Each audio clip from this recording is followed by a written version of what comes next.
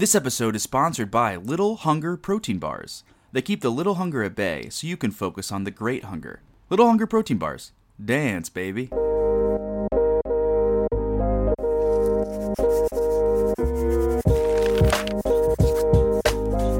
it now, I mean it. Perhaps I was talking when I should have been listening.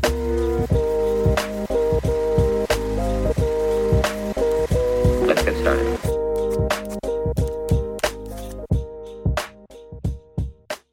I am now recording. Sorry, I had What? a pop up. No, you're good. I always get paranoid. I'm like, did I select the right microphone? Cool. Well, welcome to our episode on Has This Ever Happened to You? The sketch featuring Stephen Yeun and I Think You Should Leave. where he Famously has an to- adaptation of a Haruki Murakami short story. Yeah, exactly. Speaking of which, Florence ate a piece of receipt the other day, and while I was driving, and I instantly thought of that. Let my wife eat the receipt.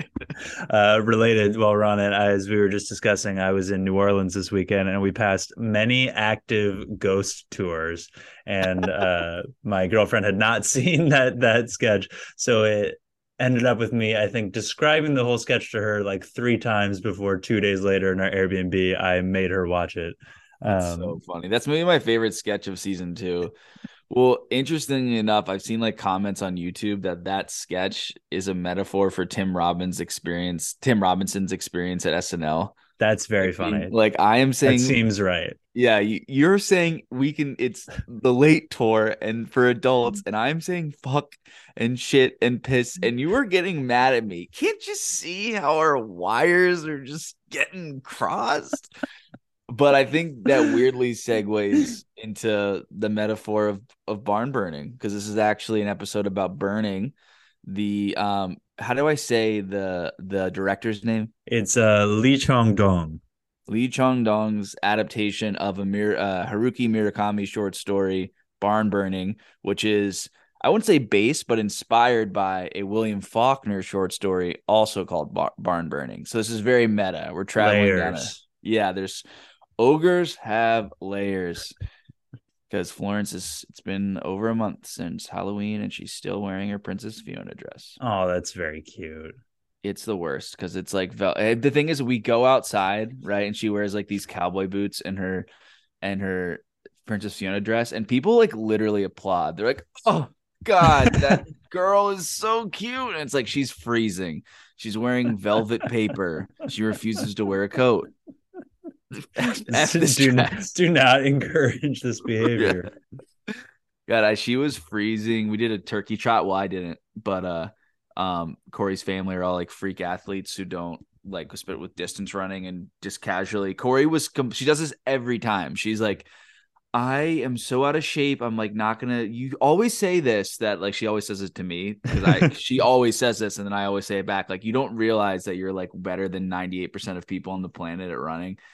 And then we go to this turkey trot and she wins for the women. Corey, of course, she runs like 6-minute mile pace. And then anyway, I was with Florence, and Florence is shivering in this Princess Fiona dress, and a woman comes up to me and goes, dead serious, genuine. She was like 60s or something. She probably had children of her own, but she was like, do you think she'd be warmer in her coat and hat? Like, I hadn't thought of that. My God. like she said it like not like in a snooty way, like out of genuine concern. And I'm like, do you really think I didn't think of this? Like, did you, I was like, did you then invite this woman to Thanksgiving dinner to slowly ruin her life? I really wanted to say, why don't you try putting it on? Because if you can't see, I'm actually holding it in my hand, and I've asked her about 30 times since we got out of the car. But anyway, but we're talking about burning, not about my personal life and problems with my daughter not wearing a coat despite moving to a cold climate now. Where do we want to start with this? Great question. Yeah, because I feel like I knew at the time that there was a Faulkner story involved. I mean, because Faulkner cited in both the Murakami short story and the movie. Officially, yeah, it's only based on the Murakami short story from what's the name of the collection? Oh, the Elephant Vanishes, which I have read. Yeah, all this boy. He's got great titles. He really, really does. And you wonder, it's like, how because the element of translation, Mhm. uh Well, he you can want speak English. no, totally, but Yeah. I guess I wonder if I don't know if all the titles are direct translations then, or like his Oh, choice, I see what you're saying. Yeah, it or is a what good comes question. across. But Well, yeah, I know that from literary translation, it's like an art. So I feel like if he's kind of right. doing like, I feel like he probably, Because right, he does translate yeah, a lot of his own works himself, right? I believe so. Which I know is God, he's translated a lot of Raymond Chandler. So I imagine he would translate his own work. what a cool, weird dude. Really Uh, is. I feel like let's start with him because then there's yeah. also a point I feel like I need to make off the top because my friend, I'll leave her name out, but she loves Murakami or the one who told me about Murakami. Am I getting dinner It, with this person tomorrow you night? are, yeah, Okay. you are. It's Emily. It doesn't matter. But we like, yeah, she was into Murakami and suggested him to me right before I left LA, and I read about 80 pages before I had to return the book back to the library in the Wind Up Bird Chronicle, Hmm. and I instantly was like, this feels very Western, Right. and this is like a known thing. This isn't a original take. Like a lot of people, like it was just I am pretty referential, and I've read a lot of the influences, his influences.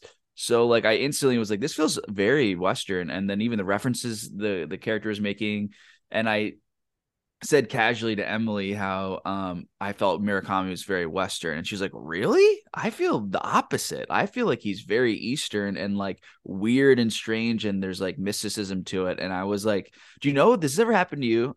Does this ever happen to you? With you're not expecting someone, you feel like you're saying something that no one would disagree with, and then all of a Right. sudden someone is disagreeing very quickly, and you're just not ready for it." Yeah. Catch you And I totally was off guard.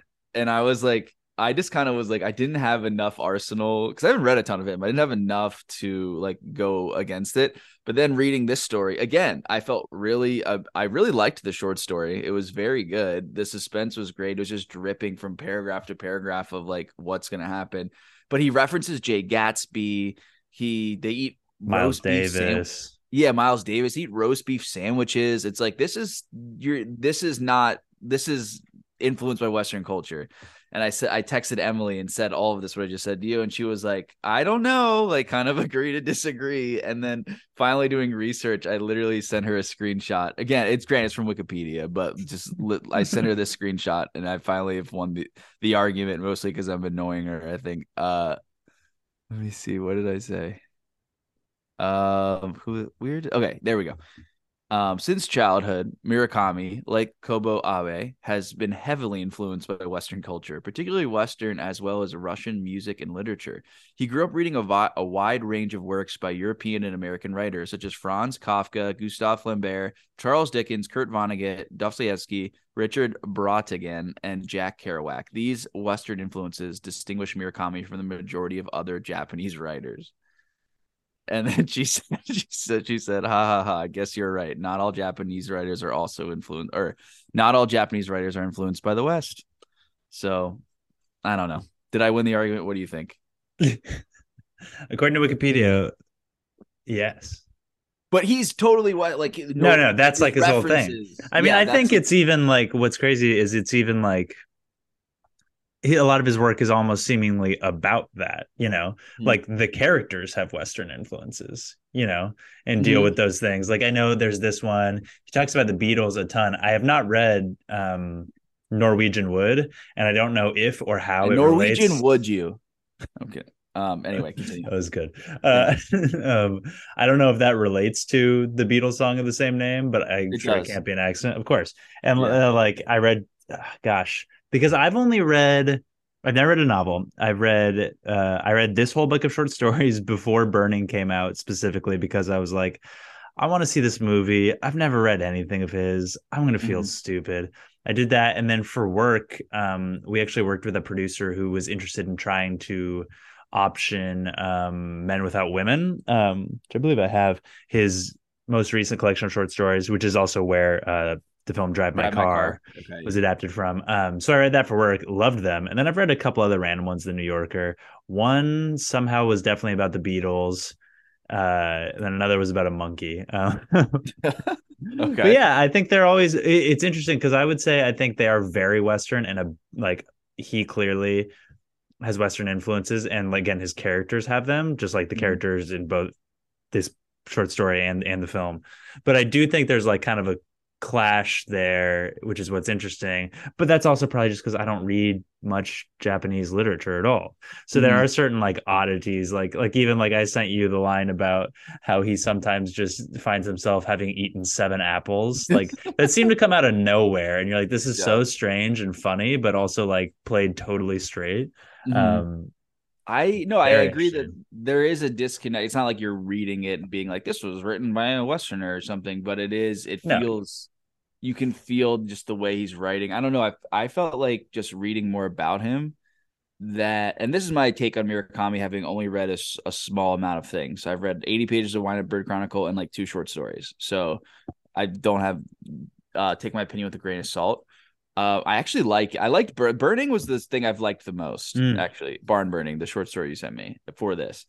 And I think he's good writer. I think he's like super smart, very observant, and just hearing how he writes, he feels like he's like tinkering with something, like Mm-hmm. he's just trying to place the right word. And I feel like he gets helped by, because I also had this, I liked the Wind Up Bird Chronicle, and that's like considered his masterpiece. And again, I've like only read 80 pages. I felt like it felt like popular fiction to me. Oh, And there's interesting. and there's nothing wrong Nothing with wrong that. with that, right? But like people, for example, would like shit on like Michael Crichton or like Stephen King even.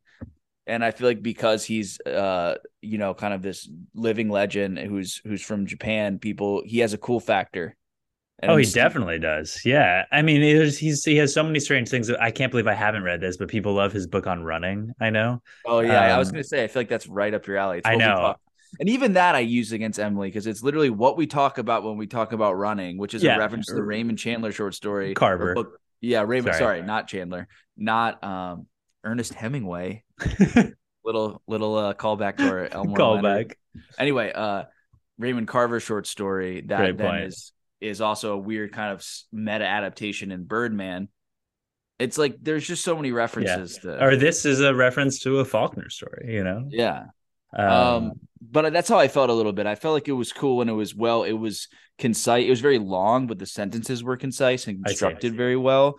But I didn't ever feel like I was like, oh, that's, like that's the magic of like a really great writer. I just think he's like very, very good and very competent, prolific, and has probably read everything on the planet. That's the vibe I He got. definitely seems like it. Yeah. I mean, yeah, it's interesting. I'll have to read the novels. I really want to. Because I love both books of short stories. Yeah, rereading this short story after having, because God, the first time I read it, I remember, I think it might be the final story in the book.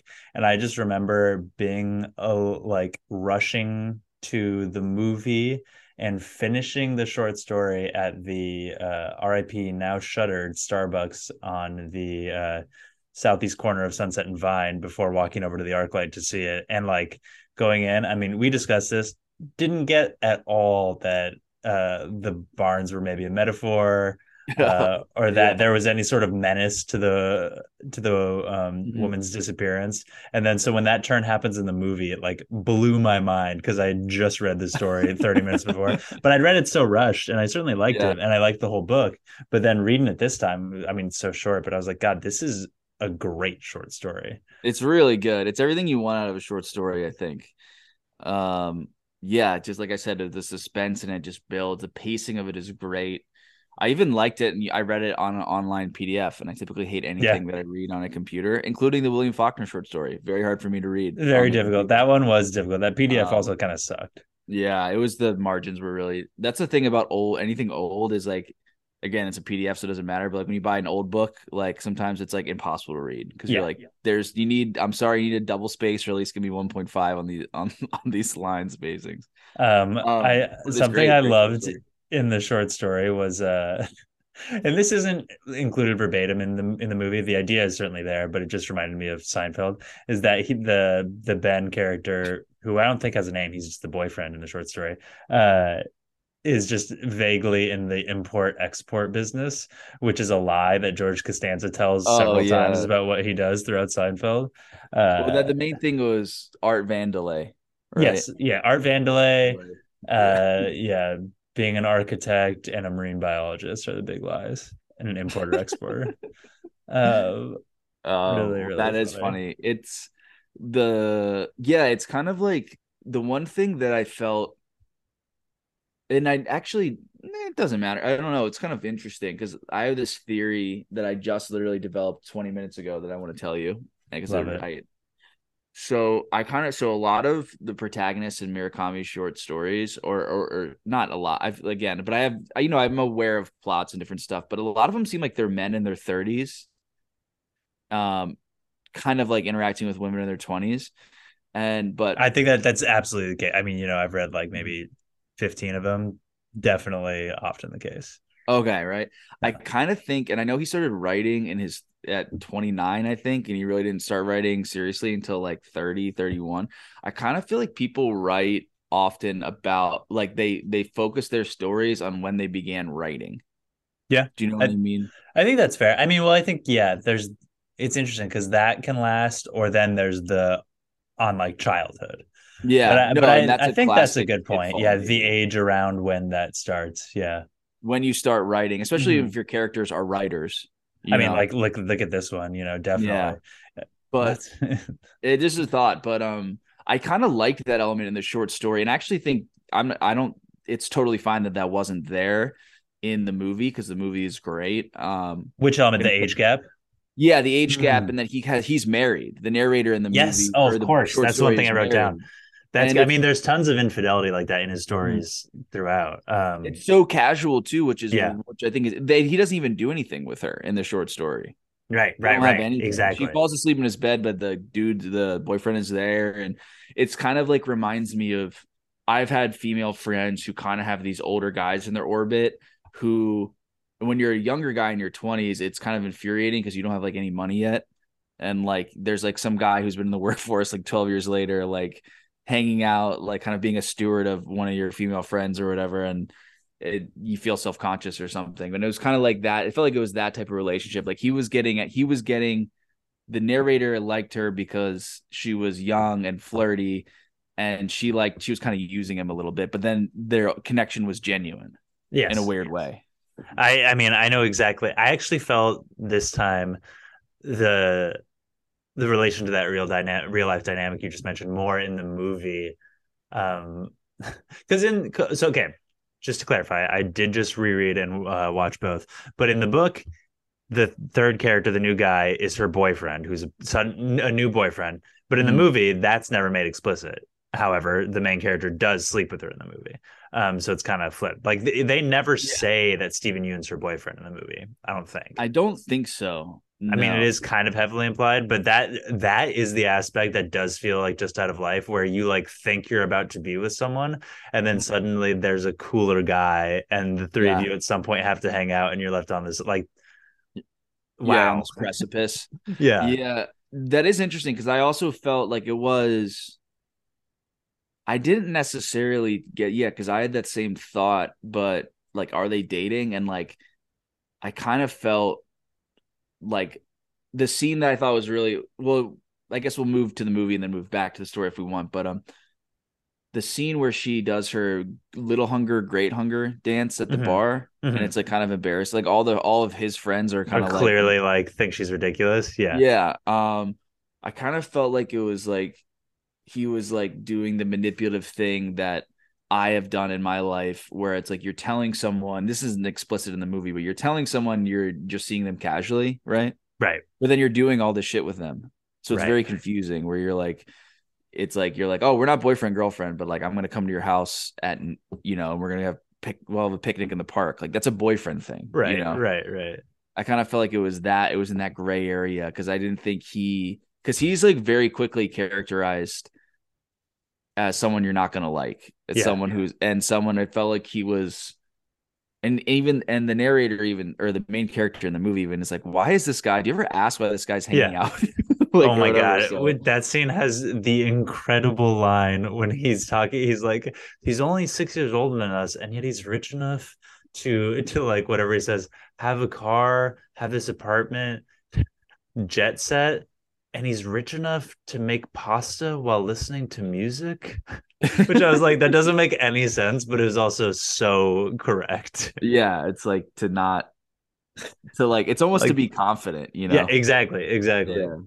Uh, Um, it's great whenever the protagonist, oh gosh, what's the protagonist's name? Whenever that veneer breaks of him kind of being like this super awkward, insecure guy breaks and he just says the truth. I mean, because the other times he's truthful, he essentially like calls her a whore, or spoiler alert, murders someone. hmm. Well, that's the one thing I had. Okay, here, let's talk about Murakami and then let's Mhm. talk about the because I just want to add, I just wrote down some quotes. Um, and I'm just curious what you thought of the two things I want to just share very quickly. One of them is funny that this quote, just out of context, is funny and has nothing to do with burning, but it says, "My lifetime dream is to be sitting at the bottom of a well." And he's talking about being writing so he can be That's isolated. Murakami's quote. Yeah. Dude, And it's this like, movie has a great example of like adapting someone's work, even in the ways it doesn't. yeah, That's like kind of like how we said interesting. Wes Anderson and Noah Baumbach went to Gypsy House to Mm. write the script, Hmm. and how that filtered in the Fantastic Mr. Fox, kind of the unconscious landscape. I feel like this movie did really well of that. So that's one thing. And then there was something he wrote that I appreciated. It's kind of simple and straightforward, but he's referencing where is it? Let me find it. Okay, he says, if the very important secret is not solved, the readers will be frustrated. That's not what I want, but a certain kind of secret that stays secret is also very sound curiosity. I think readers need it. And that's what's so interesting about, like, at the end of the spoiler alert, as Tanner alerted earlier, like the main character kills Ben because he suspects that he's killed Hey Me. Is that how you say your Hmm. name? Hey Me. I believe so. And it's funny because I left being like, okay, he did not have definitive proof at Not all. at Like, all. like being like he probably did it, maybe, but like he had literally the cat's name is Boyle, responds to Boyle, and he has the watch in the drawer.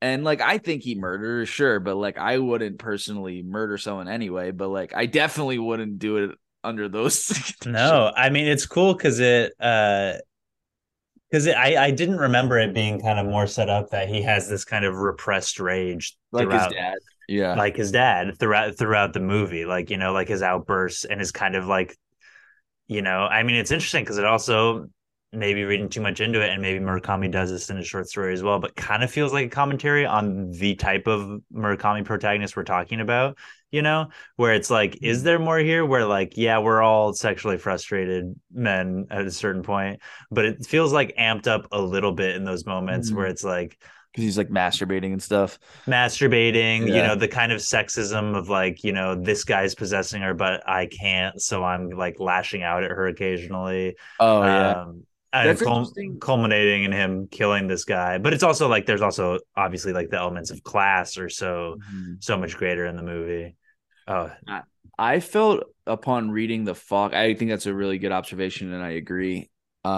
I also think at another layer, and who knows, it'd be interesting to talk to the writer of this, but it's like I also felt like the rage stuff you're saying, though, the repressed rage was referencing the Faulkner story. Because it totally, was totally, like the dad in the Faulkner story is totally mirroring the dad in Burning. totally. I Well, don't. as opposed to the Murakami short story, you know? Definitely. I mean, when what an interesting synthesis of those two things, because like it feels like, yeah, and it feels like there are even bits in the Faulkner story that aren't even in the movie that still feel like the backstory.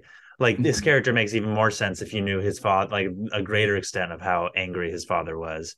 Um, yeah, because in the film Burning, the main character's father is in jail and awaiting trial for like basically fighting with some local authority physically and physically Mhm. hurting him regarding like their farm. And in the Faulkner story, the father's like repeatedly charged with this and also with burning things down. And then Mhm. it culminates in him, you finding out he's like compulsively, like he's compelled to burn things down and he can't help it, and like Mhm. chases after a barn by their new house to burn it down and is shot and killed, in addition to all of his rage that kind of ruins the family's life. Yeah, Well, that was so interesting. it is really interesting. Do you think he was compelled to do it? Because it obviously is a compulsion in some way, but I always feel like it's like this type of thing in a way. So if if you can't claim insanity basically. So if I were to kill you, Tanner, Uh-huh.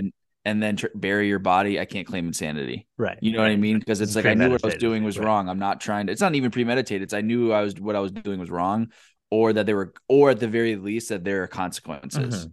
So it's kind of like, yeah, if you're, but why are you then burning someone you have a grievance with? Right. You know Right. what I Right. mean? like it's not like you're. That doesn't mean it's not a compulsion, but No, no, no. you know That's what a I good mean? point. So yeah, it's very because yeah, he did no. Oh man, it's great. No evidence he actually did it. Yeah. Um, Just kind of a vague, like, what's the yeah, John Mulaney bit where he's like, how before DNA it was just a guy with a hunch. right. But it's like, but it's also so. I mean, Stephen Yeun's performance is so incredible in this movie, and it convinces you where you're like, yeah, this guy is like from another planet, and Mhm. everyone loves him in a way that makes sense. But this guy feels like he's the only one who sees that this person's Piece of clearly shit. like a Yeah. sociopath. Well, I But think, oh, sorry, go ahead. Go ahead, and then I'll add a point. no, no, it's just like, yeah, is this guy totally normal and just rich and an asshole? Or like we see him from, the protagonist's point of view, and it's just he's totally unearthly. And like, I mean, I guess there Mhm. he does admit to never crying. He says that pretty early on. And Yeah. the tell, I think, which I think is fucking hilarious and brilliant and subtle, is he's talking to someone on the phone and says his friend picked him up from the airport. Yeah. He's like, he's not his friend. He's not his friend. He's totally just like making appearances, making him seem like he's cool. But the thing about Stephen Yeun's casting, I'm curious what you thought, because here's my vibe on foreign films. Every time somebody is like, you need to watch this foreign film, it's great. I'm like, I watch it, and I'm like, this is amazing because I don't know a single thing about any actor at all. Mm, And in a mm, way, it's hard to evaluate their performance because when you don't speak the language, you don't know how they're delivering the dialogue. You kind of just know from the emotional punches, you know? mhm. But at the same time, I thought the main character was fucking phenomenal. Like That guy is so good. I thought he was that dude. Do you know what I mean? And Absolutely. Stephen Yeun, I had to suspend my disbelief that he's great in it, but just a tiny little bit because I knew who he was and I've seen him in some other things.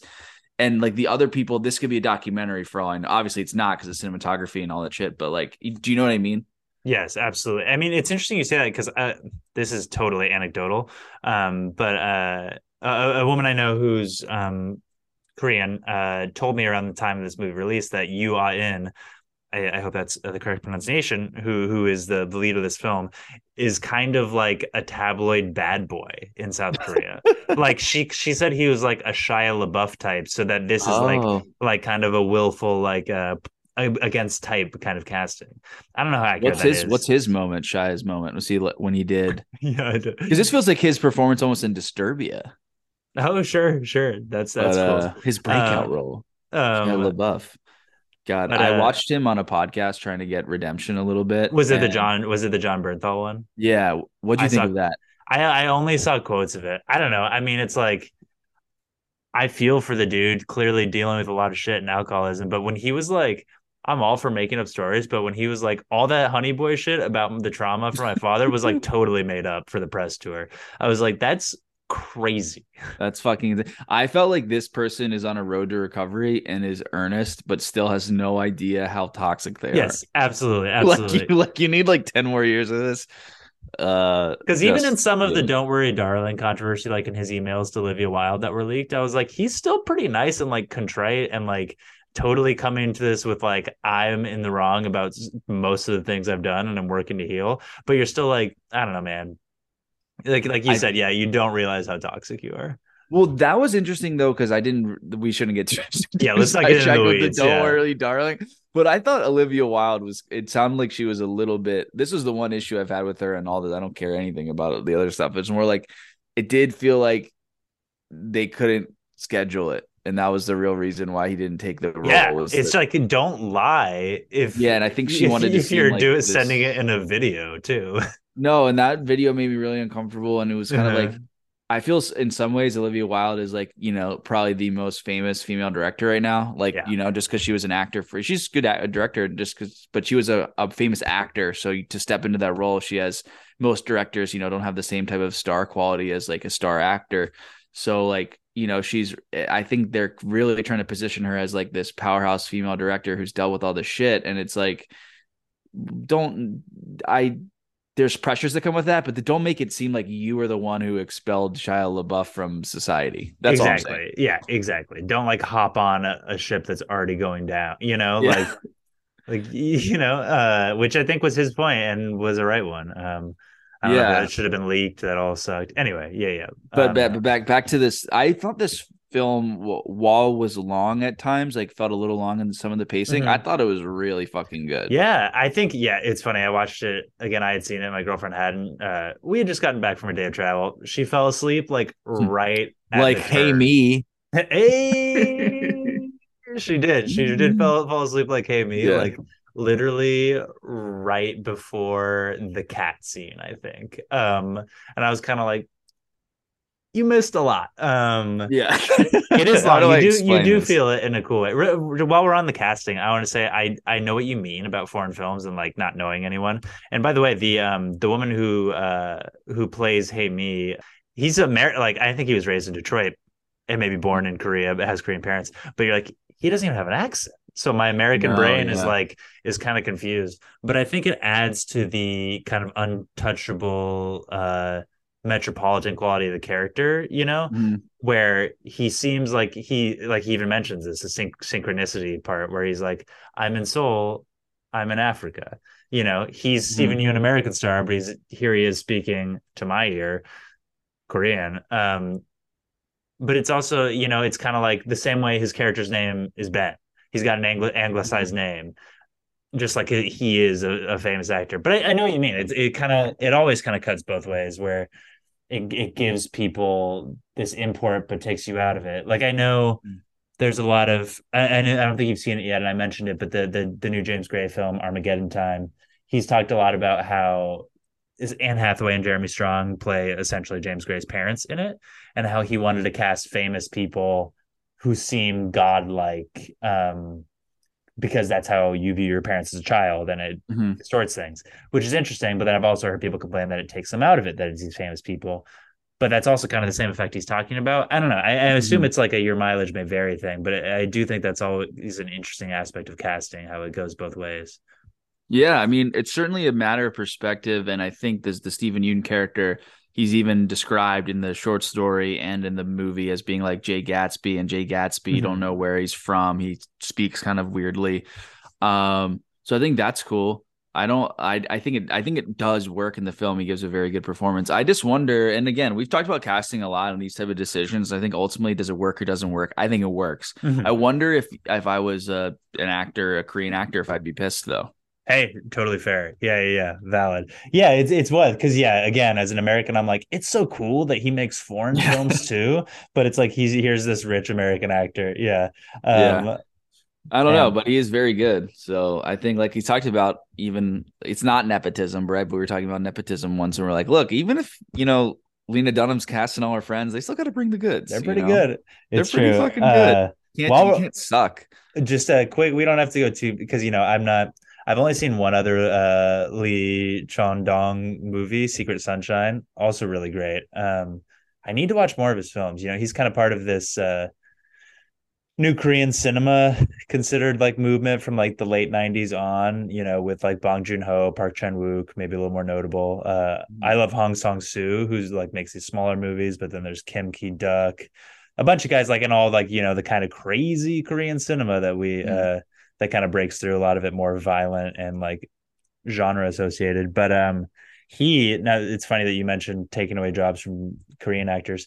Apparently there's something that's been part of the South Korean film industry since at least the 90s, called a screen quota, which is Mhm. basically like it necessitates a minimum amount of domestic films like taking up theaters per year in South Korea in order to prevent too many like Hollywood or Oh, I European see what you films from mean. dominating it. And he was actually I thought this was cool. I'm like, damn, we should do this. He was the Minister of Culture and Travel for South Korea from 2006 to 2007. And he like really like stuck to the screen quota, and because of that he was given the Legion of Honor award from the French government, because he Hmm. like, was a champion of the arts in that way. And I thought that was really cool and interesting. I didn't know that was a thing. It makes sense. I Yeah. know other countries have more state funding for film and everything, but I didn't know that they were preventing more American films from coming in was a thing.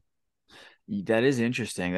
That's probably a good thing. I wonder how we could let's prevent the foreign films from coming into our country. No, Yeah, Parasite, go home. Parasite is so fucking good. It's really great. But no, I think it's the first place my mind goes is like obviously I'm like loving the indie stuff, but it's like is it more like um if there was a way to screen films that didn't have a distribution deal on a streaming platform or some shit. I don't know. Yeah, yeah. And I think that But happens sometimes in, ways I'm not always aware of, but it's like, yeah, it would be nice if there was a way to support these things, like there's all this talk of Tom Cruise saving movie theaters with Top Gun, which like is kind of true and great in certain mm. ways, but it's like, could we also take all of that so like the mid-sized adult drama is like possible to get made and seen again? I don't know. Well, I think you have to be an auteur. Like Bomback has been making those, right? Like Yeah, Marriage Story. I'm like, yeah, Marriage Story is a good movie. It had $18 million. It's like, how do yeah. you normally that's like 40 million, Uh-huh. Like it feels like it's now the $40 million. I And think then that's those live on. below I mean, the that would broke through, but then even more so. But then those live on Netflix. Like yeah. it's I don't crazy. know. It's really weird to me because and this is something I'm going to shoehorn it back to the burning, but I actually really liked about it. I'm on this quest for viscerality, for things that are visceral again, Mhm. like not doing as much digital art, like doing physical art. Things that like the experience of it is part of it. And it's like it's really hard because especially when you're on a budget where it's like it is cool in a way that like you don't have to buy Marriage Story on your iTunes or whatever or a DVD or a screen or like a film reel even, but like you can just have a subscription and have access to this stuff, but it's like it kind of feels like it occupies a different space that's like I still remember vividly when the two of us saw Marriage Story in the Absolutely. theaters, and Yeah. I remember I told you Corey was pregnant in the parking lot. We talked for like 15 minutes. Obviously, that was helps to remember it, but so I No, don't know. It feels like a absolutely. losing battle, but whatever. Yeah. We'll see. But this movie's very visceral. Oh man, it's from the beginning. That opening scene is so striking of kind of like I feel like there's some like kind of handheld point of view shots of him walking down the street towards these women dancing, and it's like right away the little differences from the story, like we already talked about how they're not there's no age gap and they're like kind of just know each other and went to school together. But this one, she's like, you don't remember me, or you must remember me, but I've had plastic surgery, which is such like a strange Weird. thing. Yeah. And the way he plays it, I mean, again, this guy's face is incredible. Like the way he plays awkwardness and like insecurity, but also just the way his face hangs. You're like, you don't know what he's thinking. Hmm. And I felt from the beginning where it's like, it's until a little later, you're almost like, does he remember her at all? Is he just going along with this because she's pretty, because he almost doesn't even Yeah. respond for until later where he's like classic hey me, and even then you're like, or is he just making that up? And then That is, eventually he asks his mom about her and you're like, okay, they live by each other. well, that's the thing. What I think is funny is that they're both participating in this because it's like you don't know if Amy is a reliable narrator. Right, she might Kind not of even like be her. She had yeah, plastic and I'm like, surgery to an unrecognizable degree. well, that's the thing. It's like she's saying all these things and it's a little bit weird, and then there's like the off-putting like it's just funny because I tell me what you thought of this, and then it relates back to my greater point. But it's like there's so many movies that like the lead up to the kiss, Mm-hmm. the person is saying something that is not romantic at all, and it's being Right. framed in this romantic way. It's like, you know, you said I was ugly, or like, Oh my god. like that type of stuff. Like, and then they kiss, you're like, what the fuck? And like this movie, I think, is self-aware enough that it knows that it's weird and it's about this character. It's like, is she lying? Her sister. We then get these expository scenes at the very end of the movie where he meets her. He goes to their restaurant and then he talks to his mom, who are these characters who you've never really, the mom's been referenced, but the parents, her parents really haven't. And Hae-Mi's family is like, she makes up stories. She did not fall down a fucking well. And if we Yeah. did, why wouldn't we know about it? And then the mom's like, oh, there was like a dried up well. I don't Yeah, know what you're talking exactly. about. And like, that's kind of that the narrative space where her character exists in a cool way. But then I don't know, at the same time, it's kind of like, is it commenting on that cliche? I don't know. It's just funny when you're all of a sudden characters are kissing, and the thing you said beforehand was very strange I and think it's not. definitely, yeah, because it's so uncomfortable, that scene. And you're then, later when she shows up with Ben, you're kind of like, oh, is she just out to like ruin this guy's life as vengeance? Because that's another type of movie too, like the kind of Mhm. ugly duckling thing, like now I'm hot and I'm gonna get revenge on you because you bullied me thing. But it's like not even that either. Um, oh, Yeah, it's so weird. Oh God, I gotta go to Seoul. It just all the hills looks so cool. it does look cool. Oh, I want to add an anecdote real quick, because it really reminded me of this. But so remember the scene where they're kind of, I guess he lives really close to North Korea, and you can hear the Uh-huh. propaganda through the radio. Such a cool detail. Yeah, when I was riding a bike with Corey through Chiang Mai in Thailand, everybody, and Chiang Mai was the one place I went with Corey in Thailand where I didn't feel like it was a tourist trap. Uh-huh. Like I feel like I was seeing real Thai people living their real Thai lives, and it was my favorite part of the trip by far. But there was everybody was sitting out on the porch listening to a radio of like propaganda, kind of. Yeah, I was and told, like, I didn't obviously understand it, but I heard, like, a buddy of mine lived in Thailand for 2 years, and he gave me like a list of kind of do's and don'ts before I went, and one of them was like never insult the king, and it's like there's like it's just it was fascinating in a weird way. It almost makes you feel like, should I go there where there's people who are like don't even realize they're oppressed, but is yeah, that then weird racism, I know. ethnicity, trust? It's like shit It's we don't fucking even weird. know about. And even Yeah. even within this movie, it's like when Ben comes out, when they go out to the farm, he's like, "What is this?" And he's like, "It's the North Korean propaganda." And kind of like us, he's like, I think I turned to Leanne and I said, "This is so interesting." And then Ben goes, "Interesting." I'm like, "Damn." Just Yeah, like the level, the separation. Oh man, it that is was so crazy strange. how different the Koreas are. Yeah, it really is. And well, because then it's also, I feel like there are ways in which I view because honestly, just because of cinema and they're kind of like a very Western led culture, or like boy bands. I forget so much, I forget that they have mandatory military service. Um, It's funny. I never usually do because I'm smarter than you. No, because every now and again, I'm not kidding. South Korea has like a major soccer player. They have someone who's like very good, and they have to leave to do military service. Right. And I just found that I just was reminded of this because it's a similar thing with, I guess there's been all this news about BTS who's like had their military service like delayed several times, and now people are just pissed. But they're also like, if they serve their mandatory, I don't know if it's 2 or 4 years, Mhm. the country will lose like billions of dollars in revenue that BTS generates. And Wow. so it's kind of Talk like they're about predicament. weighing, yeah. Maybe they But could tour while doing service. yeah, yeah. There's that. Another thing, this is interesting. Lee Chang-dong, apparently there was like a blacklist of several prominent Korean filmmakers from like 2010 to 2017 that he was on. And like he said they like kept the film industry alive still, but he didn't make a movie during that time. Damn. Yeah, there's a lot. And even when they're like smoking weed, very illegal. And not that it's not illegal in a lot of states here still, but you're kind of like, oh, I don't know why I thought it would be legal there. Yeah. Which makes it, you can totally then go burn down a barn. Oh my God, That's so what. funny. Oh yeah, yeah. Well, he was essentially blacklisted from 2010 to 2017 before a new regime came in. I mean, his background, I don't know much about it or about, South Korean politics in general, but I guess he was born in the most conservative and rightist city in Korea, Daegu, I think, to a lower middle class parents who were left leaning.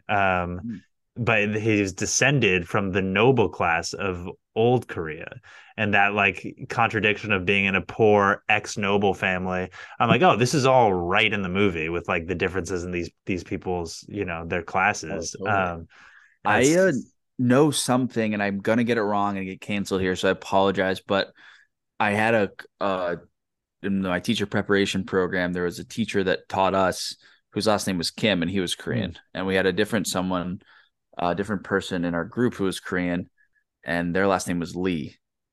And there's something about Kims and Lees. Like there were two Oh, major interesting. families. Like that's why a lot of people's last names are Lee and Kim, Right. because they're like, I'm pretty sure there was like two major families named like Lee and Kim, and pretty much everyone, there's some relation to them in regions of South Korea that's like very, very it's like everywhere. Interesting. That makes Mhm. sense. I mean, yeah, well, let's all go read a book about Korean history. And well, that'll be our next episode.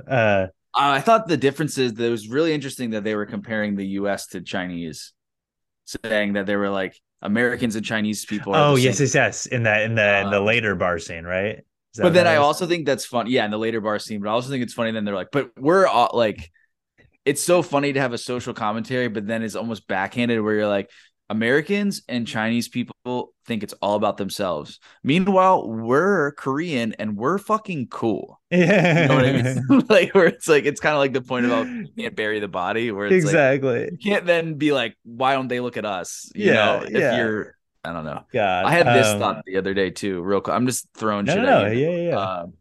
I was like, I had this thought just overhearing people talk at the grocery store, and I don't know, I was just on a maybe a grumpy wavelength, but I'm like, God, if you're, and I'm such a hypocrite, but if you're always the protagonist or the victim in your story, you're a fucking narcissist. Yeah, Aren't you ever like the I person know. standing nearby? I always think that. I'm always like, don't you just assume you're wrong Yeah, yeah. You have, all and the you're, time? I Um, will say that for myself. I genuinely wonder if I'm wrong. yeah, You know, same. I assume the worst of myself. Um, it's so funny. It's so true. I mean, God. Oh, this is what when they have sex for the first time in her very tiny apartment with a great view. You mentioned the how the well, which is not at all in the short story, is possibly inspired by Murakami saying he would love to be at the bottom of a well. Mhm. Um, I don't even know in what ways, but I thought this when I first saw it too. The scene of her explaining to him how the light bounces off of the tower for a certain amount of time a day, and then while they're having sex, in the next scene, he's just watching the light while Mhm. they're fucking and then sees it go. I'm like, that is the most Haruki Murakami thing in this movie, and it's not from him, you know? Like that observation feels like something one of his protagonists would like interrupt a scene about sex to like note. Well, Um, that's what's interesting though, because I want to put something back to you then, Tanner. mhm. So in our very first episode, and this is likely our last episode for season one, Bum, is bum. you said that you feel like the best adaptations are fully in the voice of the filmmaker. Yeah, yeah, But at the same time, do you think it's just because we're in the know, because we're these weird niche nerds? I get tickled by that type of shit all the time. You yeah. know, No, where no, you're no. like, this Totally, is totally. what, but like, I don't know if it matters to the average moviegoer. No, no, I But don't know either. Yeah, because if I wouldn't have known it, you'd have been like, "That's probably from the story." If I've read other Murakami, um, I mean, God, it's such a great detail. Everything with that apartment is so great. well, that thing really honestly made me sad because I have one friend in particular, not Emily. I've had these like, and I'm trying to articulate this in a way that's like not condescending. It's like I'm very sympathetic to it, but there's this, and it's men do this too, but I've had female friends who have these studios that are depressing, and they're like so proud of them, and they're like, Mhm. because they're like, I'm paying for this all myself, and like et cetera, and like have these, they carve these little lives in these big cities, and something about it is profoundly sad to me. Like, No, and, absolutely. I mean, I've been that person too, but when you observe it and it's not you for a reason, it's more sad. I I don't know. agree. It's very sad. It can also be moved. Like, I think at the end of Frances Ha when she gets her own place. But Mm-hmm. it's like, but then I also wonder, he mentions that his place is even smaller. I think it's possible that Seoul is just prohibitively expensive. Oh Like, yeah, I'm sure. so maybe How it I is felt a nice visiting in place. Vancouver too. Oh, really? Yeah, we were in a high rise, which was I wish we had gotten it. No offense, guys, if you're listening to this, I wish we had gotten a more residential area because it was like but it was really small, and like I slept on a bunk bed. And it was like, and then my friend Teddy was like, you should Zillow some stuff while you're here. But apparently it's like crazy expensive. And also there is a lot of overseas. I've heard a lot of Chinese investment in the city where they're buying up properties. That and makes you sense. go and you go there. It's so goofy because it reminded me of Her, honestly, a little Interesting. bit. I could see that. Which is Shanghai, but made to look like LA. But it was really interesting because I was like, this feels like I felt like it was like this feels like the Pacific Northwest version of Montreal, which I've been to, but also feels like there's something Asian about it. Right, right. Well, because there's a huge Asian population, right? Because of the Pacific. I mean, you say Oh Chinese yeah, investors, right? That yeah. makes sense. Anyway, It's very interesting. but I feel like I don't know. What are your thoughts? Because it's like we. I don't know if this is that compelling, but like I remember I dated a girl in college who took a class at UVM called Anthropology of Suburbs. Uh-huh. And basically like urban sprawl is like terrible, Yeah, right? it's the And it's like worst. this Yeah. stuff, it's like the worst way you can set up society. And cities is actually the best way you can because of everything is the way it's set up. But then it's like that's such a generic term because it's like, do you really want to be living in a shoebox? Because that feels like you'd kill yourself. But at the same time, like LA is such an unnatural city. Yeah. It's like I mean, I think so that's why it's easy. it's got to be. I think the idea, I don't know a ton about urbanism, but I think the idea is that like in like a proper urbanism, everyone would live in the city in a kind of communal way, but like the places wouldn't be so small because there wouldn't be so many huge places either, and it would be Uh, kind of interwoven with nature in certain ways and transit. I do in my vision of this, it's like just slightly smaller versions of his incredible apartment in this movie, and everyone gets to live there. That'd be nice. Uh, Well, I think it's so goofy because I can't tell is the owning property a super American thing? I Because think it's so. like I get because I go to Europe and everyone loves to. But obviously, there's property ownership there too, but it's significantly less. It feels like, and most people like rent a flat, rent Hmm. an apartment, Yeah. and like that's in a city, and that's like their life. But like here, it's like I have a family now, so I can't help it to always be like, I wish I owned a Yeah, house, like, yeah. I mean, I think like, it's reinforced to us like our whole lives and culture that you have to be like king of your own little castle. Um, king of the castle, king which of the castle. which also seems good. Um, Yeah, which seems well. You said publicly on this podcast you never want to own a house because you I don't want to don't. take care of it. It's true. You don't want to take care. But I bit back that you should buy a condo then I should buy a gun. That because is a that's the good one. one biggest. That's the one. Apparently, they've said the biggest indicator of intergenerational wealth is home ownership, and that's why our country we need to have reparations in the form of uh Marijuana.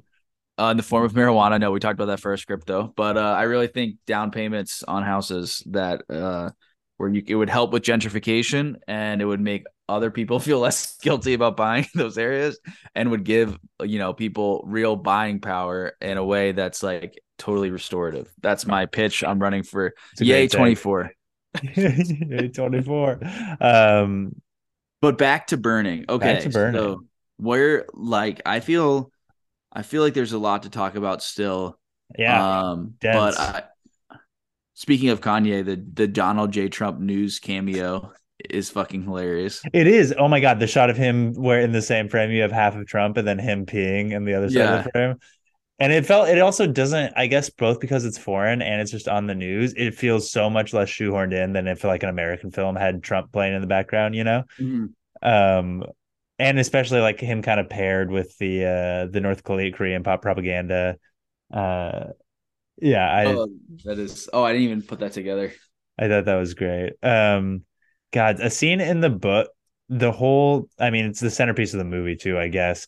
But the scene in the book, uh, when they smoke weed, the way he interrupts him and the way it's written to just say that he burns down Yeah. Barnes is so funny. Where he's the protagonist just having like a reverie and then just Mhm. boom dialogue. Sometimes I burn down Barnes. Actually, you know what? This I almost put this in here and texted you. Some of this reading it and in the movie to me was like just a degree off from also a Tim Robinson sketch of just being like, just Barnes, burn down Barnes. What's so hard to get? I just burn Barnes.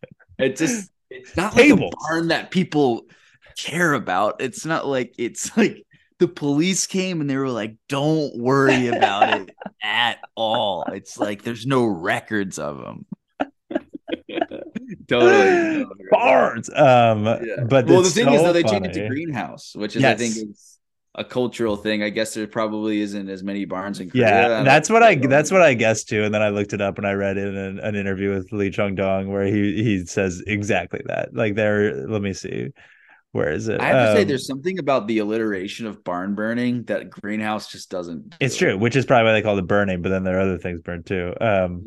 Oh, I thought that was a really good title, even though it's a little ham-fisted because it's like the burning desire to want to know what the fuck happened, Totally. Or exactly. He Like burns Jake them at the Gyllenhaal end. in Zodiac. Totally. Yeah.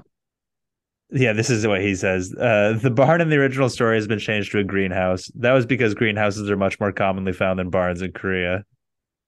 Whereas in the original Yeah. story, the central mystery hinges on whether the barns had been burned down or not. The film's mystery is further expanded to many other mysteries. Very funny interview answer. But yeah, that scene in the book, I think we talked about in the short story, it's so chilling as he's telling, just like, yeah, a lot of people don't notice things that are just like so close to them. Yeah. I guess that's a little bit later, but that God, the whole sequence in the movie, the long scene. I noticed there are a few, I mean, several long takes, but the scene where they have sex is played out in just a couple shots, very long. There's that kind of cool, like almost canted angle with the handheld. That's like such a before it cuts to him seeing the light. Uh, just longer than you're used to for that scene. Then when she dances at his farm, and it just gets darker and darker. It's such a beautiful shot of twilight, and then the long pan after she leaves the frame, so cool. And then I What do noticed you I go ahead. go ahead? No, you go. I was just gonna say I felt like there are three of those, maybe more, but like each part, and then the scene when he kills Ben at the end is like almost entirely one take until he sets him on fire, then gets back in the car fully naked. And it just plays out so much longer than you're used to for a scene like that. And those are kind of like to me like the three, kind of Mhm. poles of the movie. Well, that's interesting because I'm obsessed with long takes now ever since Inherent Vice, the scene Mhm. we talked about. And I noticed all the same ones, and I fucking love them. They really work in this. The one that almost doesn't work though is I think the killing Mhm. scene because you don't see the car light up. Oh, interesting. That's Because that's a that's good the point. thing. That's why they cut it because they're obvious. Stephen Yeun is in the car. Right, They're not right, going to right. set it on fire, You which makes can't. sense. But I just shot a short film and God, as soon as the push and pull of production, because as soon as I'm doing it, I'm like, this sucks, like, because I'm so used to writing where you're like, oh my Anything God, can this is, happen. yeah. And then you're actually having to produce it. And I'm like, just trying to get a shot. I'm just trying to get a shot of basically an insert shot of this girl riding a bike. And I just want to see I want to see her Converse on the pedals. That's all I want. And then I'm like, I don't have a fucking dolly. I don't have a car. I'm just scurrying past her with my handheld camera. And then I'm in post, I'm hearing my footsteps. So fucking hard. But Right. then at the end, when I'm almost done this rough cut, I'm going to send you to get some feedback. And I'm like, Can't God, wait. there's nothing better than having a piece of something visual. You Yeah, know what I yeah, right, mean? right. Now it's the most rewarding Yeah. thing. Now I'm like, hell yeah. Those- Like, why did I ever write anything? Um, but what was I? Oh yeah. So I think weirdly that one stuck out to me because they had so many long Mm, takes, and you can't, unless they were willing to set them on fire. I almost feel like to me the cut was so abrupt. I noticed mhm. the cut when I hadn't in the That makes previous long sense. takes. Um, totally get that. I also just we're talking about composition. All the framings, the kind of tableaus of the three of them in that scene when they smoke weed are all like feel like I've only seen the movie twice. Feel like they're burned into my brain. Like they just Mhm. it's so cool. And so just even seeing the differences in expression between the three of them because he's so different from Ben and could never be like him. But God, once she's asleep in the movie too, it's Stephen Yeun telling him the whole thing, just like it's Mhm. so scary and strange. Ugh. It is. You're totally like, it's really off putting. I don't know. To me, it's like, it's like the one thing about that scene though, I don't know. It's kind of like, I guess it works. The thing is the composition. I agree. It's like beautiful. It's the best part of the movie, I think, in the film composition way. And it's really conveys like they say like that was the best day ever, Uh-huh. too. Uh-huh. Even though they don't I think Hey Me says that. And again, she was doing the little hunger to the big hunger dance, so it's mirroring that. But it was like full on crazy though, right? To That she like takes her then top like off. take her top off Yeah. to do the dance and to end crying. I know. Like I wrote down here that I've smoked a lot of weed with a lot of different people and every part of the country, I feel like, and no one has ever done that or done Yeah, anything I feel like close. that was a little. I mean, I guess you see her cry earlier at kind of a You random do. thing, and she's Yeah. definitely presented as like erratic, but Uh-huh. also, and he even says later, like he calls her a whore for doing it. But that was Yeah. the part where, like, God, this scene's so beautiful, and thank God, because this is like kind of pushing the boundaries of what almost seems too like intentionally artful. Like and now Uh-huh. she takes her top off, and it's really beautiful because you're I kind of like, yeah. what? Um, but I God, think it if was she great. didn't take her top off, it would work 100%. Yeah, totally would. You know what I mean? Because Yeah. now it's like, oh, and now we're seeing her like beautifully, artfully, like star dappled nipples. Yeah. Yeah. Like Yeah. you're Yeah. just like, what is, but it's so beautiful. I mean, I get why you would want to do Oh it. yeah, it's an Such a incredible cool. image. It's Just yeah. burned down greenhouses. Uh I burn God, them and you then know, take records of them. and then she disappears. I didn't remember it being, I mean, it's a little more explicit than I remembered in that she calls him and doesn't say anything, but you hear her like struggling or running away from something. That I was like, okay, yeah, I get why he thinks something happened to her. But he's so it's like it's great because yeah, you get why he's concerned, and then also Mhm. objectively he's behaving so crazily, like banging on her door trying to get let in. That was also a really funny moment where like the landlord's like, I can't do that, I could get in so much trouble, and like hard cut to them opening the door. Yeah. Like, Yeah, totally. Oh, one thing I thought was really good too. Um, in the beginning when they first meet Ben and his car. Oh, that's another thing. An alarm goes off that he overhears him telling his friend that they followed them there with the car. oh, that's good. Where he was like, I guess that might have been who he was on the phone with, but Yeah, he was like, I the what was hardest, it was following you guys without making it seem like I was or something like that. I didn't even But catch that. yeah, when he's paying for the check, Yeah, yeah, he says that to his no, no, friend. yeah, Or I like, remember him saying that, but I just didn't even put it together. yeah, it's like very weird that he would do that. But then when they cut to the outside of the restaurant and he has his fucking like rural farm car there, and it just he's like, I got to go a long way back. It just shows like even further like the obvious surface level of they live in different worlds, but then to be like the shame Yeah, absolutely. of And feeling there's like every scene. There's a scene when they go to the bar, which I was also many things where I was like, how does this work? Where they're in the bar, but then also there's someone's dog there, and you're like, is this a bar or a house? oh yeah But yeah when they're walking outside to smoke before they go in, and the way he's just kind of like ambling behind them, and his clothes are just like out of a totally different world than all of them. Mhm. God, but that's a great foreshadowing because he's so bad at following him because first of all you're like your truck game over he Yeah, knows you, exactly exactly. Take out a credit card and go rent a car. but it's so funny because I mean it's great that you mentioned that they foreshadow that because it does end up kind of seeming you're kind of like oh he knew the whole time he was following him and didn't Mhm. address it to a certain point because they even Like so Disturbia. like disturb wow truly the Shia Yeah. Who but directed Disturbia? his name is fuck. Don't look it up. It's DJ something. He also did Eagle Eye with Shia LaBeouf, which I haven't seen. Oh, Eagle Eye DJ. sucks. Good. Okay. Good. Fuck. What Yeah. is his name? It's DJ something, and now I'm gonna confirm it. 2007 film. Fingers That was like crossed. one of my Great that might have been my podcasting. favorite movie in high school. I know so many people who say that. I took DJ Caruso. Fuck yeah. Oh yeah, wait, was he he's not the when 40-year-old virgin when Seth Rogen goes, you need to be David No, Caruso. no, that's the actor from NYPD Blue. Oh, you're right. You're right. That's funny. I have a teacher. We were all talking once after school about our celebrity crushes, and she was hers was David Caruso because That she's always is had for cops. really funny. Shout out. No, I won't say her name. But Sorry, I cut you off to talk about No, child no, no. to talk about let's mitigate the slap, talk about Kanye's mental breakdown in public, and then weigh in on Don't Worry, Darling. all the In hot that? topics. Have I seen that? Yeah. Yeah, I have. Is it good? No, hell no. Oh, It bummer. is, and it. To have all Yeah, that I know. controversy for something that isn't even good. It made money, I guess, which is cool because it is like a something of That original, not, the but major drama. Florence Pugh is very good in it. And Mm. so is Chris Pine mostly. Looks nice.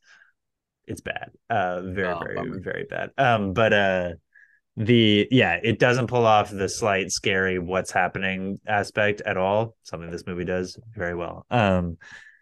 But like there's even I had forgotten that and was surprised by I've said that so many times, I feel like that they cut to the first time they break and go to Stephen Yeun's point of view when he's on the treadmill. And you're Oh like, yeah. you're with him for a second, and you're like, it's not entirely clear, but it's I would say visually implied that he sees him watching him from the street. Um, Yeah, and he's like getting off on yeah, those yeah. sequences are so good. A cut that startled me, and I instantly remembered it seeing it in theaters too, when he follows him into the museum, I guess. Another confusing thing, a museum where Stephen Yeun is also having a dinner. Didn't get that. Um, Oh. but there's the shot close on the protagonist's face, and then it cuts, but it jumps the line and cuts to a wider shot of Stephen Yeun eating dinner, and the protagonist is in frame facing us from the same direction. So disorienting, but so cool. Love a great. It reminded me of some of those in Punch Drunk Love, where it Mhm. cuts on the same angle to him. Oh, I loved on that level. I don't know if they did the original cutback like you're talking about, but it's one of those suspend your disbelief things, but I love it was the really wide shot of Stephen Yeun looking at Walking the up to the truck. and behind the Oh, truck. yes, that was That's like so pure great. cinema to me in a way. You're just like Absolutely. you're like, what are you doing? Get out. Oh, it's so thrilling. And that's the point where you're Yeah. like, yeah, does he know then? Like when he's like, it's just his truck and the Porsche on these tiny roads. And you kind of think he do. Even when he pulls I think it's after that, pulls where are you? You're in my neighborhood? That's crazy. Then just knocks on his Yeah. window. And he plays it nice the whole time, like he's Oh wait, not no, fucking with him. no. Well, no, he's not. I thought he says he's in Gangnam. Oh, I just assumed that was his neighborhood. That's dumb. I see. No, So he's caught totally lying. I thought he was like, well, I yeah, am in he's your caught. neighborhood, but Yeah, he's caught. damn. He's caught. Like he gets pretty undressed. And that Ben doesn't even, that's the creepiest thing about him that he doesn't even address it. He's like, I'm letting you lie, and I know what you're doing. Yeah, no, totally. And it's like he's like, well, you might as well here. Let's go have a talk. And then he wants him around and at the party, and it's like, He sees him yawning again, the creepiest yawn. The yawn, like none of this matters to me, and then nodding to him, like raising his eyebrows. Oh my God. yeah, it's like so. I love this is crazy to say, but I love when there's like stuff like that you can have. That's what I love in this when you get a thing that's relevant in a foreign film where it's like you're not moored with the same social conventions. Mm. Where it's like in a way there's some interesting because he is American, like Korean American, but you're like that would just be done by every fucking director in the US would be like a white, spoiled, rich guy that's like you already hate him because you know he came from like Yes. old money, you know? Yes. It's Yes. literally the exact same thing, but it's But it put in a feels new different. it Yeah. feels different and it's put in a new context where you're like, this guy's a psycho. You know? Yeah. It's also like, I feel like they do a very good job of both his decor, his costuming, and his apartment. It's it is crazy how nice they are, but it feels like so many American movies would take it a little bit too far where you'd be like, I get it. But this is actually you watch it and you're like, by the way, Matt, your quarter zip right now is awesome and feels like something he might wear. Hell I've yeah. been thinking that the whole time. Um, but it's Highly just like recommend. I watch this movie and I'm like, damn, yeah, I hate this guy. I hate rich people in theory. I want like this is like actually tasteful, you know? Yeah, I It's hear not you. like crazy gauche. I mean, he has a Porsche, whatever. Yeah, But I he guess like it looks Porsche's cool. not cool.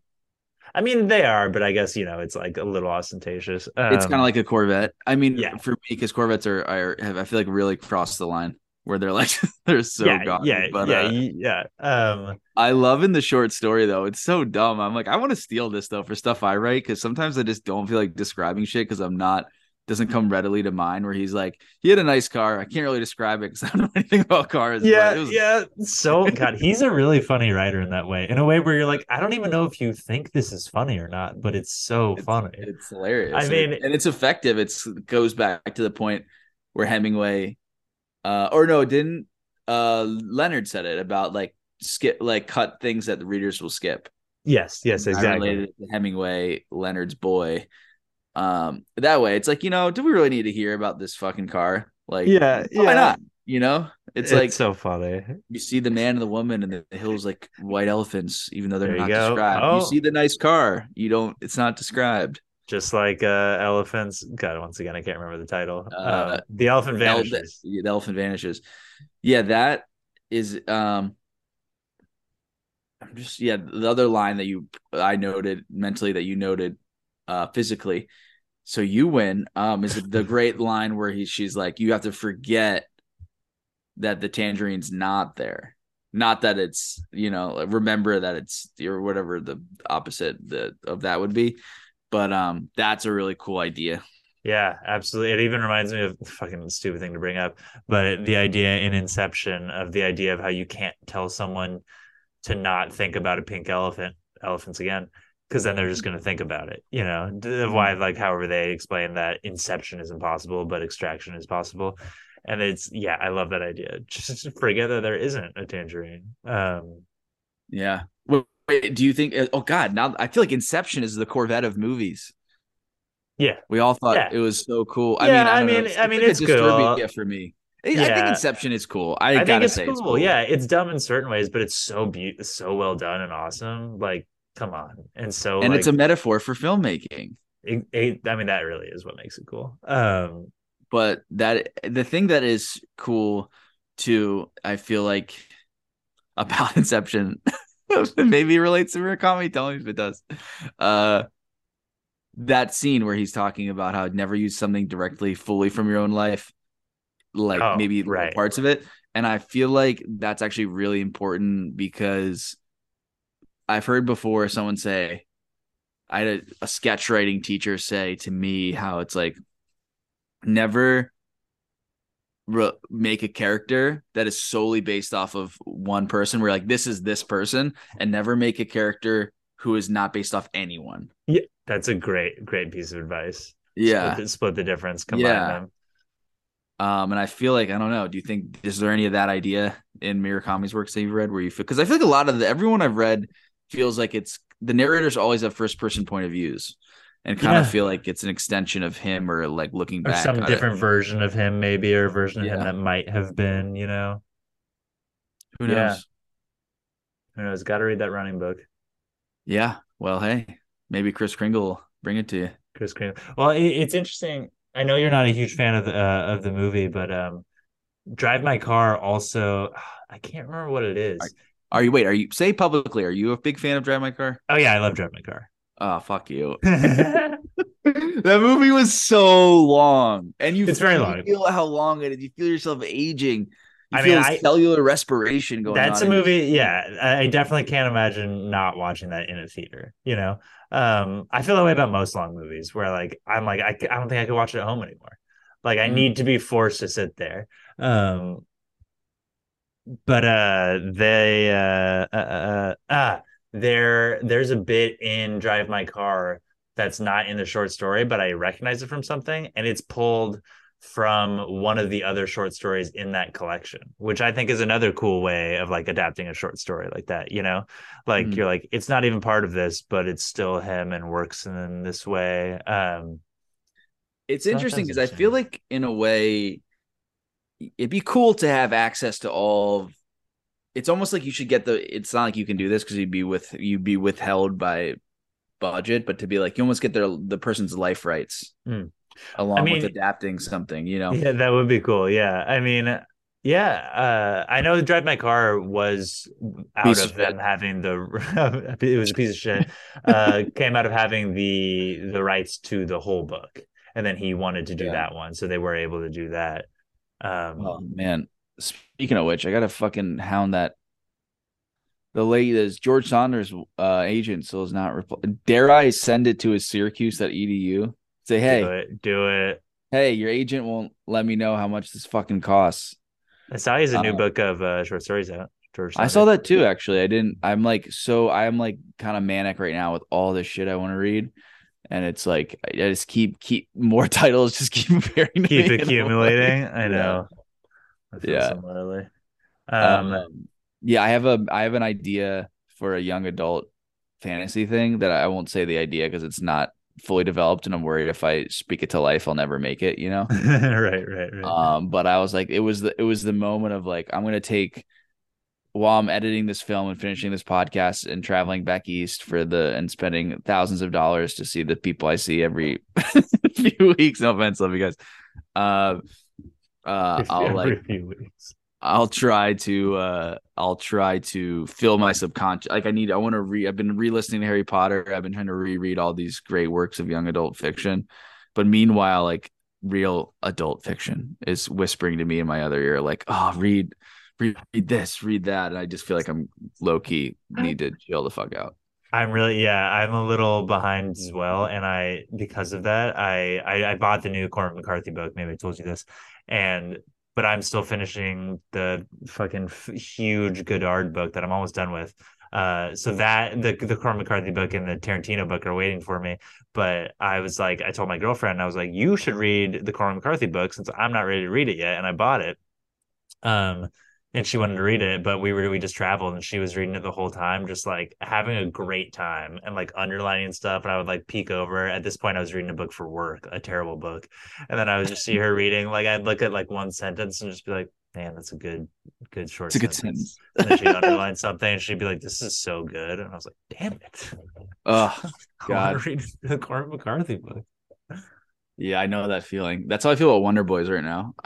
Oh yeah, that like I we've talked read about it. Such yeah. a you just want to read that all the time. I know. I read like the first I think two chapters just because on a whim because I couldn't get Florence back out of the house when we went to the furnish to try to set stuff up at the new apartment and like it was just like but then at the same time it's good because I feel like I don't know. I have these crazy debates in my head about what is like I don't know. It's a weird attempt to put myself in a box. I think where I'm like, this is what I'm gonna do, and this will lead Yes. to X, Y, or Z. But I'm like, like I don't know. I gotta say, like Harry Potter, is it the best work of literature? No. Is it a work of popular fiction? Arguably. Is J.K. Rowling But kind of a hack because she steals from a lot of places, and if you actually know it, then you see it a little. But damn, it was. She is amazing imagery. Everything you read in those books comes alive in your head, which is the hardest fucking thing to do, maybe. And they're so fun. I'm like, was there a more magical period of my life when I was reading Harry Potter? No, the probably young not. adult fantasy novel is in contest in my brain for the highest art form out there. Prove me wrong. Wow. Mic drop. I have no rebuttal. I mean, did she name the one Asian character Cho Chang? Maybe. But did she put them in Ravenclaw, the stereotypical smart house? Yes. Definitely. Do two wrongs make a right? 100% no. Um, uh, well, like I mean, I don't know. No, Why dude, I wanted to live in those worlds so badly. Like, I wasn't even that young. Like, I must have been rereading Half-Blood Prince at like 19 and just being like, this is all I want in my life is to be these 16-year-old magic characters with like love drama in a cozy boarding castle.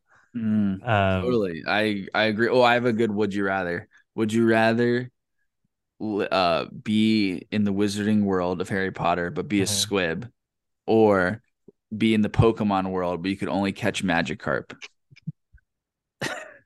This is the most you that you I had didn't make this it up. that you had I this found this ready. on Oh, okay, you didn't yeah. make this up. No, no. I wish I did. I think I spiritually I did. mean, both seem less than ideal. That's Okay. funny because that is the other thing that like maybe throw in Dragon Ball Z and Buffy the Uh Vampire Slayer that for like a year or two of my life that when they were important to me all I could think about was wishing that that was my life. Totally. I tried to used to when my parents were together and they had a house with a pool. I would literally be underwater trying to go Super Saiyan so no Oh, one could hear for my sure. no We one had could hear my this screams. we had this friend, I had a best friend across the street, and he and I were really into Dragon Ball Z. And then we had like a third friend who was like had anger problems and lived a little further down the street, who also I liked think it. that's what And you're gonna say.